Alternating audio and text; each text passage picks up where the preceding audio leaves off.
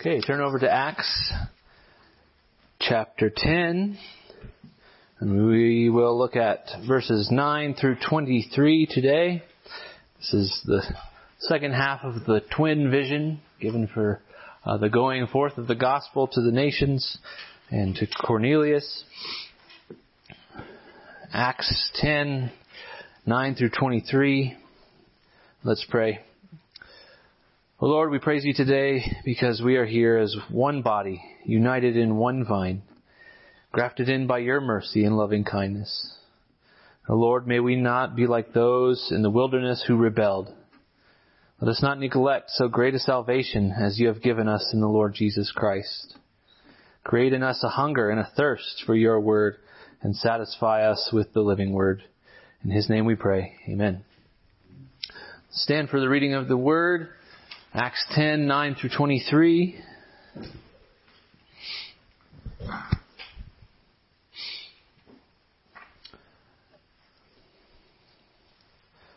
The story follows the sending of the men from Cornelius to fetch Peter from Joppa to Caesarea.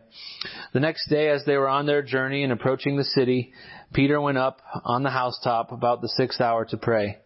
And he became hungry and wanted something to eat.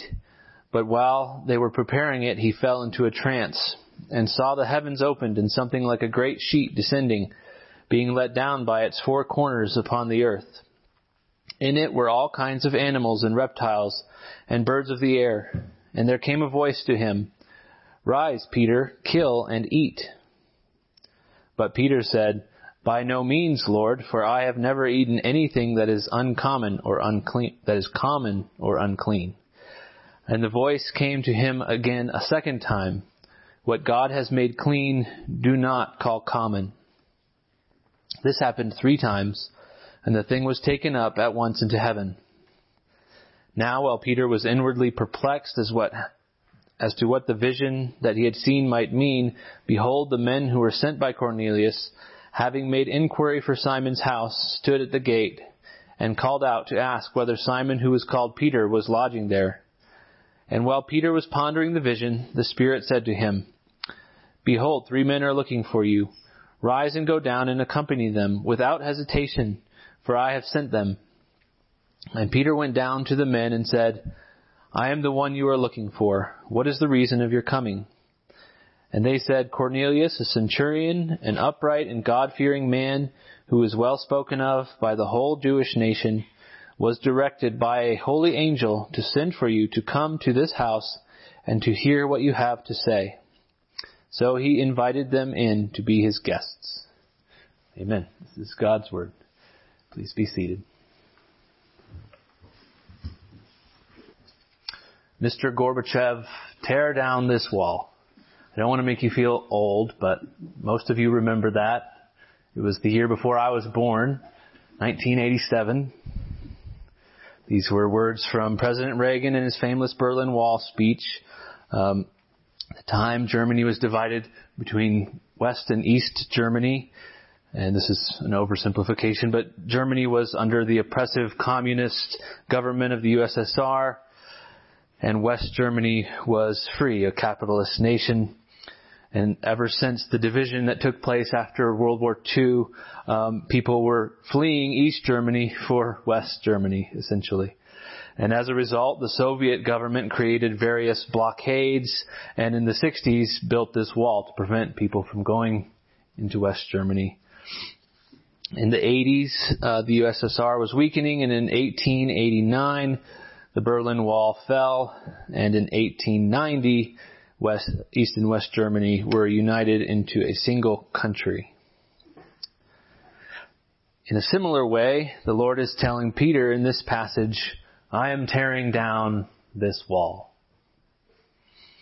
It's time for the dividing wall between Jew and Gentile to come down. It's time for the unification of these 2 men into a single man. This is one of the most glorious aspects of the new covenant. We Gentiles are full members of the holy nation. We don't need to climb a wall at night, or risk death, or tunnel under a wall to enter into the holy nation. The dividing wall has crumbled. God has seen fit to unify men and women from all the nations into a single holy nation. The most prominent feature of this text is, of course, Peter's vision. We'll begin looking there. In Peter's vision, last week we studied and saw that this is a twin vision. The first half was to Cornelius, a Gentile, a centurion, preparing him to receive the gospel and to call for Peter to come preach the gospel. And in this week's passage, we study kind of the second of the twin visions, Peter's vision, preparing him to bring the gospel to Cornelius, to the nations. As Darrell Bach said, this whole thing is coordinated by God, or even choreographed by God. Jesus here is guiding the advance of his church.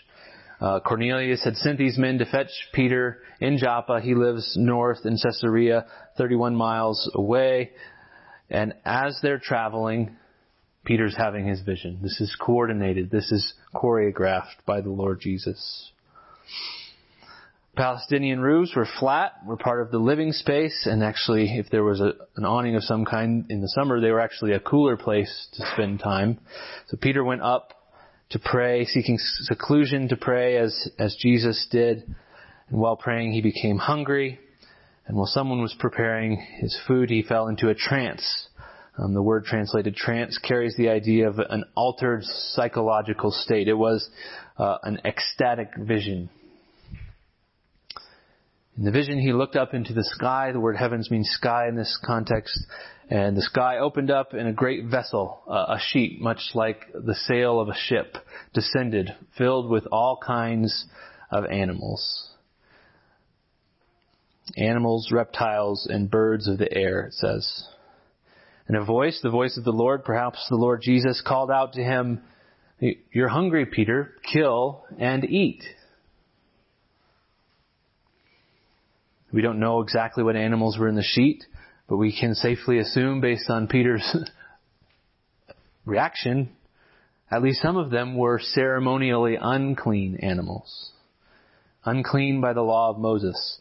In Leviticus 11, we read of the types of animals God permitted Israel to eat, and the ones he didn't. Many of those unclean animals were birds and reptiles. God said, even here in Leviticus 11, "If you eat or even touch the carcass of one of these animals, you are defiled, unclean until evening." He even said, "You shall regard them as detestable." Detestable. Those are detestable animals. Now, I have to love Peter. He's a man of conviction, if nothing else. He maybe not much for subtlety or nuance, but he's a man of conviction. Remember when Jesus told him that he would die, Peter said, no. The kingdom of God will come on earth and you will reign. You know, that was the sentiment. But that was the eschatology he'd been raised in. He was a man of conviction. And we can sympathize. We're torn when we encounter changes in our own theological paradigms. I mean, when we first encounter the gospel, what a radical shift, or the doctrines of grace or covenant theology, any of these major paradigm shifts, we're torn. We wonder, am I doing the right thing by leaving what I once knew and going to something different? We can sympathize. Some people are pretty hard on Peter here, but I admire his conviction, and he steadfastly is committed to doing the right thing. He's trying to do the will of the Lord. He says, "By no means, Lord, for I have never eaten anything that is common or unclean." God's response is, "Peter, what God has made clean, do not call common." So the Lord here, as he has always been with Peter, is very patient. He was patient and gracious in giving him threefold confirmation of the revelation here. Just as Peter had denied the Lord 3 times and the Lord affirmed him 3 times, "Peter, do you love me? Feed my sheep. Peter, do you love me? Feed my sheep. Peter, do you love me? Feed my sheep."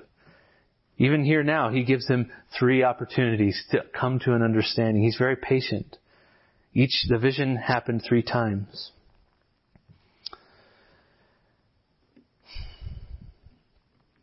The words I want to hone in on here are Peter's words, I have never eaten anything that is common or unclean, in verse 14.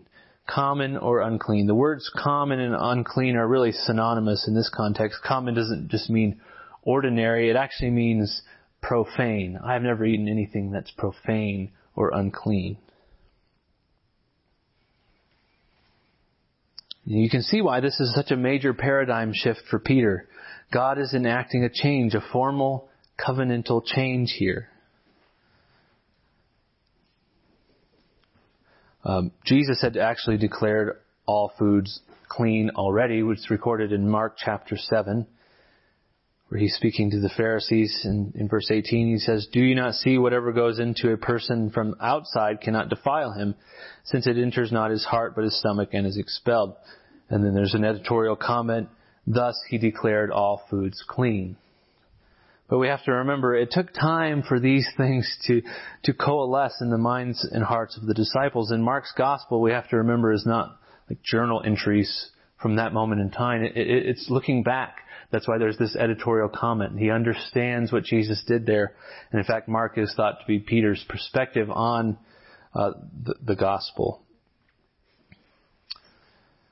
The food laws and other ceremonial laws are tied directly to the relationship of the Jewish nation to the Gentiles.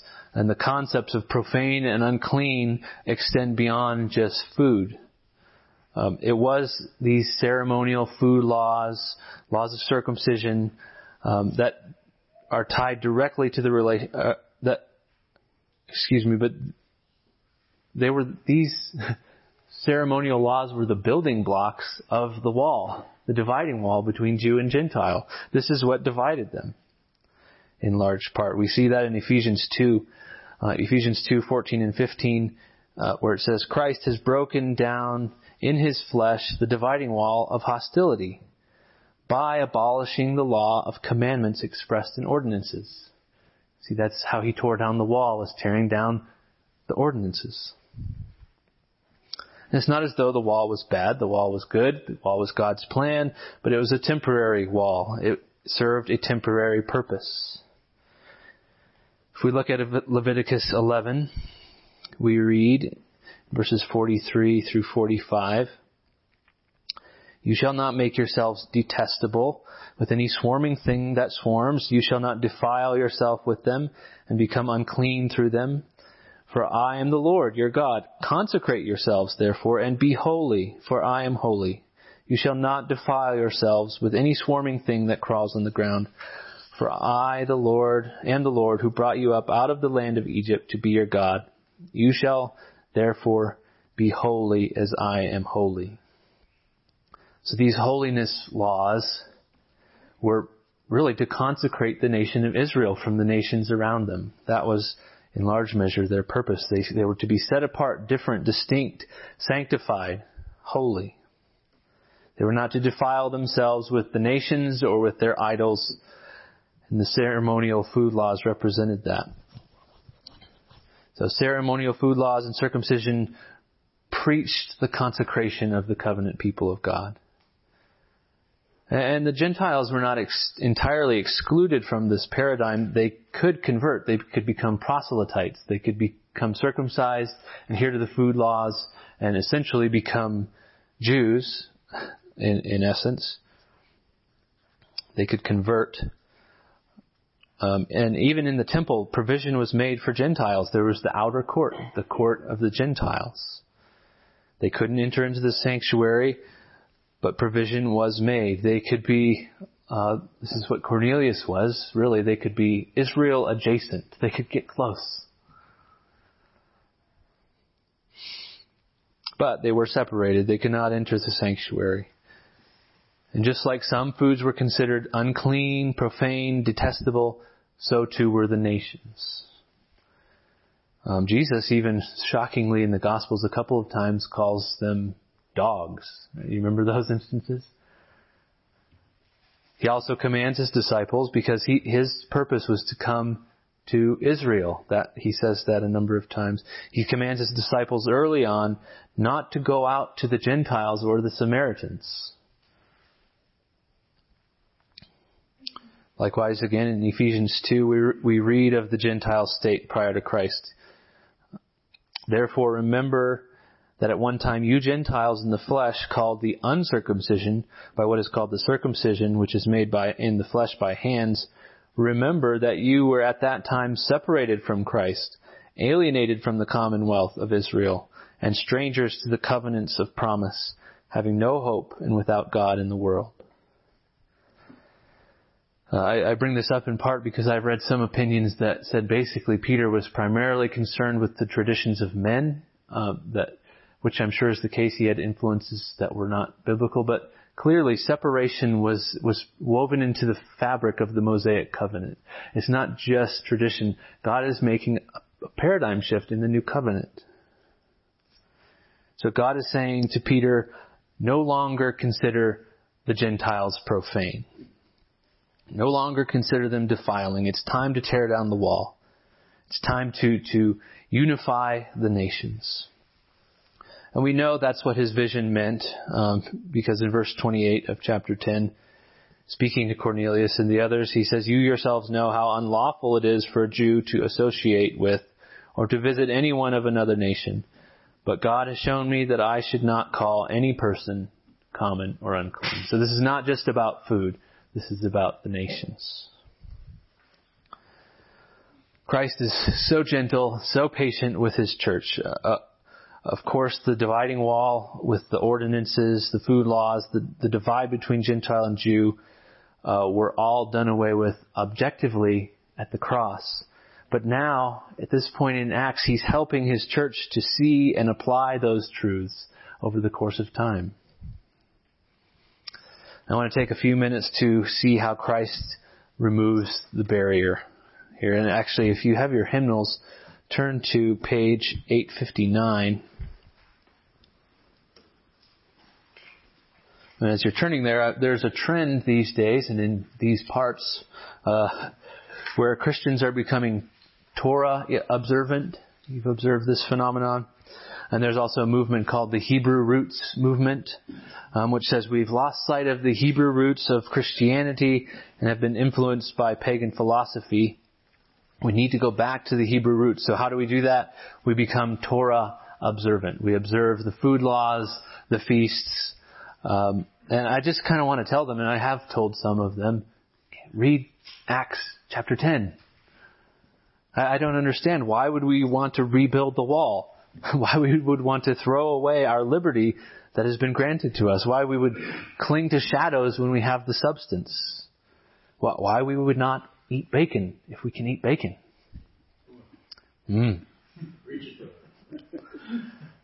That's how you be seeker sensitive. You preach bacon.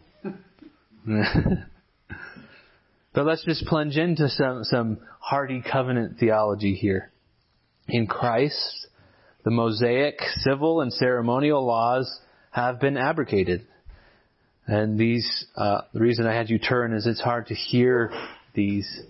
Page 859. And we're going to look at, it's Westminster Confession 19, verse, numbers 3 and 4, sections 3 and 4.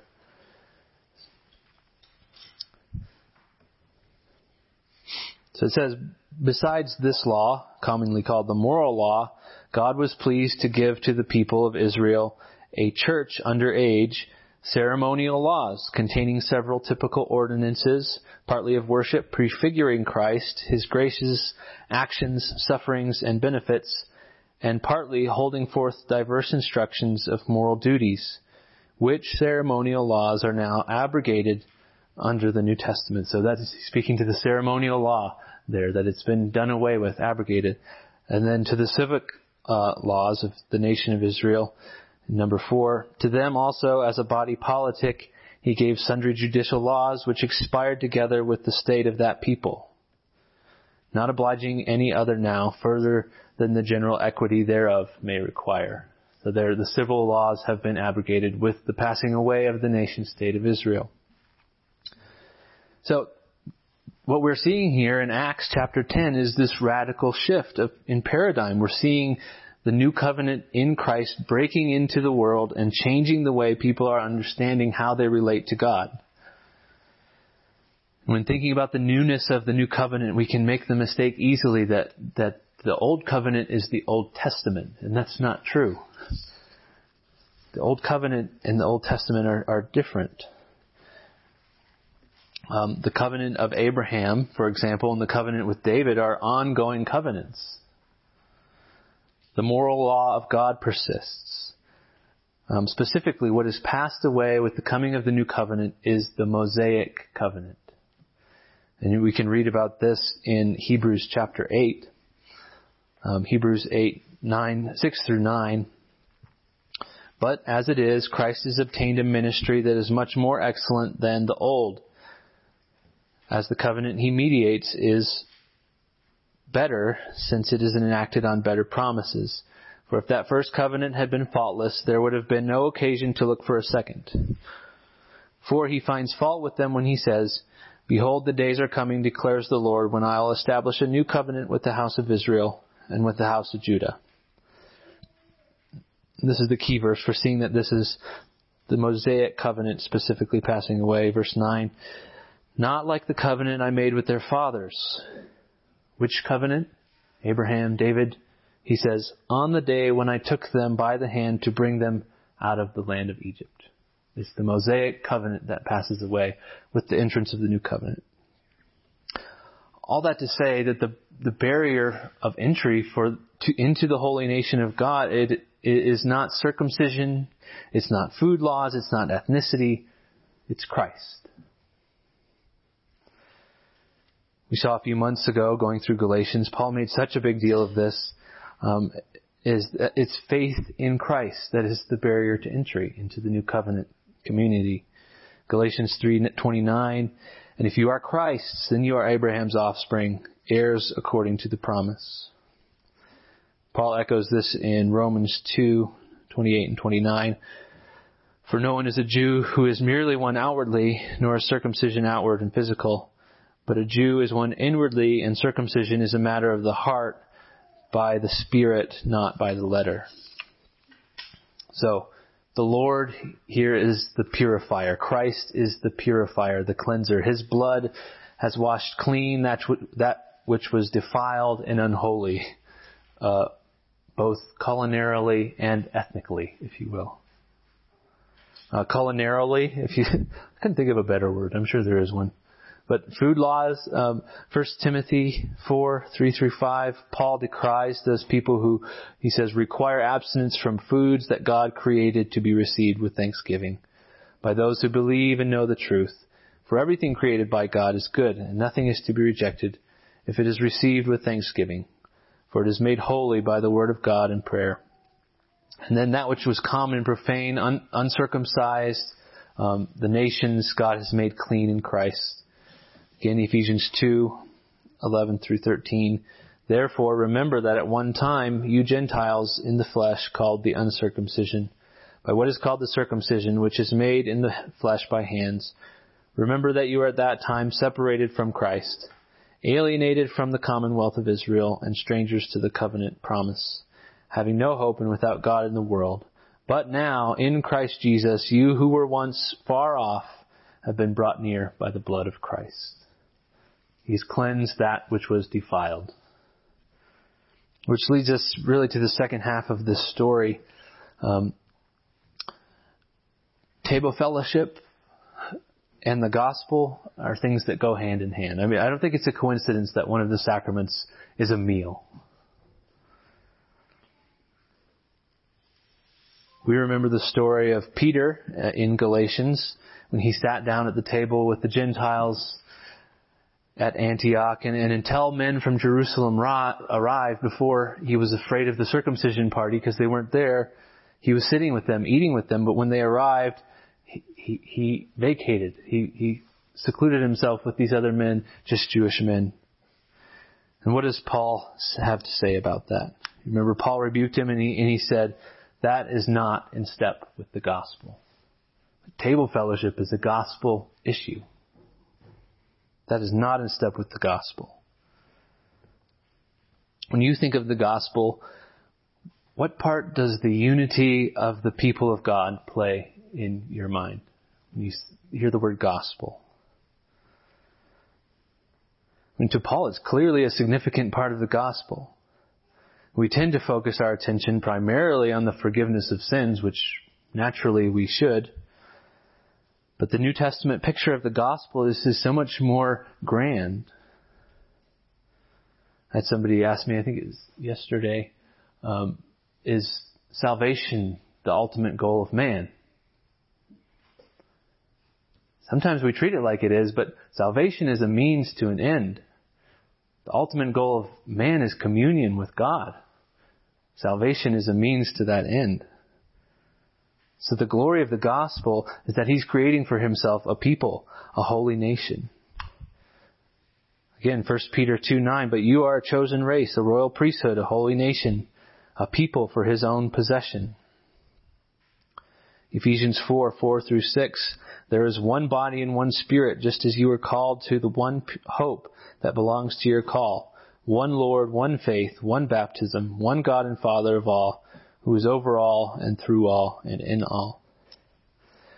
In Colossians 3:11, here there is not Greek and Jew, circumcised and uncircumcised, barbarian, Scythian, slave, free, but Christ is all and in all. This week has been exhausting for me. Going to Presbytery, Cohen said this morning, you preach 2 sermons, you're going to be exhausted. Perceptive little fellow. It's true. But I'm also excited and energized by this week. First, I got to worship with my brothers and sisters from Montana, Wyoming, Colorado at Presbytery. This morning I get to worship with my dear local body, and this afternoon I get to sing Christ's praises with brothers and sisters from here, Grand Junction, Montrose, and then we get to share in table fellowship with the saints. Now, I will be so tired by the end of today, and it will be difficult to wrangle my kids. I'm socially awkward. I don't like uncomfortable social situations. And in my flesh, I'd rather stay home and watch fishing videos on YouTube, which I will do tomorrow. But I'm excited to wrestle my flesh to the ground today and endure exhaustion because of this gospel.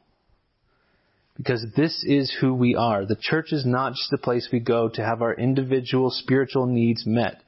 The church is what we are. We are the assembly of the saints, called out from the nations of the world as a single united body. These tiny, feeble gatherings, even in our own local gathering, preach to us the glories of the gospel of the kingdom of Christ. They are microcosms of glory. You understand that's what we're doing here when we meet. You know the song well, elect from every nation, yet one o'er all the earth. Her charter of salvation, one Lord, one faith, one birth. One holy name she blesses, partakes one holy food, and to one hope she presses with every grace endued. So these gatherings make me long for the day when we will be united before the throne of God. When we will be so enraptured with God's glory, when our aches and pains are gone, when preachers aren't boring, when our sin is absent and we're no longer bored with the truths of God, when we can sing in 10-part harmony among the myriads and myriads and thousands of thousands, and we actually maybe might have a decent singing voice. When we can stand shoulder to shoulder with Jim DeBerg and Stan Badgett, except for they'll be way farther up toward the throne than I will. We can sing with Abraham and Augustine and the saints from Africa who are there because of Jan's work, and my great-grandkids and the great-grandkids of those who are underground Christians now in North Korea. I just long for us to see the role we play in this grand, corporate, global, international operation of reconciliation. And that we just plunge headlong into it and laying aside every weight of encumbrance. And this is the purpose of our very lives. It is so big and exhilarating and exciting. The story of the arrival of these men from Cornelius may seem kind of like transitional details. But if we look carefully, it preaches these same realities to us. Once again, we see the choreographic mastery of God. Peter, pondering the strange vision he just seen, receives revelation from the Spirit that elucidates its meaning for him, just as these men arrive. And in verses 19 and 20, behold, 3 men are looking for you. Rise and go down and accompany them without hesitation, for I have sent them. And we can assume these men were Gentiles sent from Cornelius, and that assumption is confirmed by what the Holy Spirit says, accompany them without hesitation. Why would Peter have hesitation unless they were Gentiles? Accompany them without hesitation. And here we see Peter responds in step with the gospel.